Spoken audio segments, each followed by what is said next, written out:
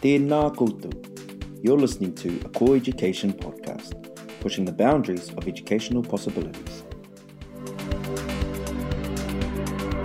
Kia ora, ko Rochelle tōku ingoa. My name is Rochelle. I'm part of the Learning Experience team, and I'm here with Amira Aman, who is one of the facilitators at CORE. Amira, you've supported teachers as a mentor online or by distance. What are the skills you need to do this that are different from being face-to-face?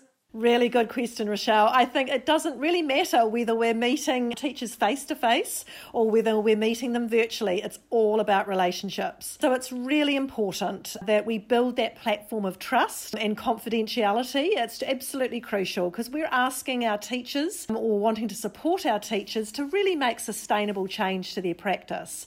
And so that requires a level of vulnerability and honesty about what's working and what's not. So it's really important that we make an environment that is trusting, that is safe for them, so that they are talking about what's really going on and not just saying perhaps what they think that we want to hear.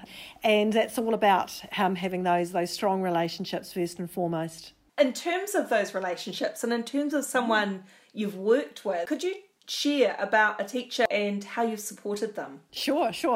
I often work with teachers who are probably a bit frustrated. So they're usually in their context and they're wanting to affect change and they've got some great ideas and they probably are in maybe not even in a position of responsibility or not in a place certainly where they feel as if they can make major changes to their context. And they're looking for some support of, what it is that they can do. And so probably the greatest thing that I would say about a teacher like that, or a beginning teacher for that matter, is that they really want someone to hear them. They really want to feel heard and understood, and that's a really important part of being a mentor or a coach. And it's actually a science, listening and listening actively and listening well really is an important part of being a mentor or coach.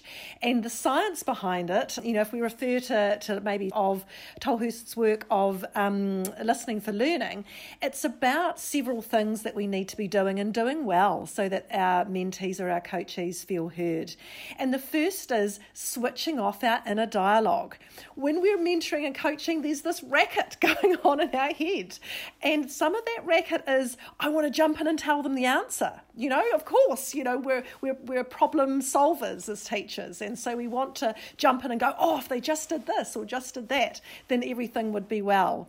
Or maybe it's that you're thinking of your dinner or, something you have to do after work. But whatever it is, we need to try and switch off that inner voice, that racket that's stopping us really listening to the person that we're working with. And the second thing is thinking about our body. So it really doesn't matter about whether we're online, it's a virtual setting, or whether we're face-to-face. What we're doing with our body is super important. Are we giving the signals, the non-verbal signals that's telling that person that we're really genuinely listening to what it is that they have to say? The next thing is about what we're doing verbally, and it's about, are we summarising what they're saying? Are we paraphrasing back to them the sorts of things that they're saying to us so that we're giving them that message of, I'm really hearing you, I really get what this is for you, and trying to make sense of it for them so that they too can have kind of like a mirror held up to them to see what's going on for them. We also, very importantly, need to suspend our own judgment.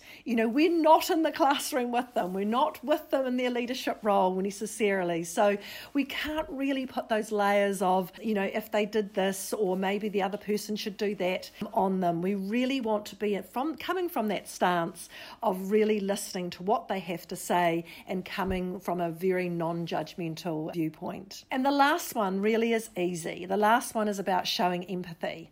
And most of us don't struggle with that at all. If we're mentors or coaches or that's the hat we're putting on, we really care about the person that we're supporting. And we really want to be able to express that to them so that they really can become the best teacher or the leader that they can be.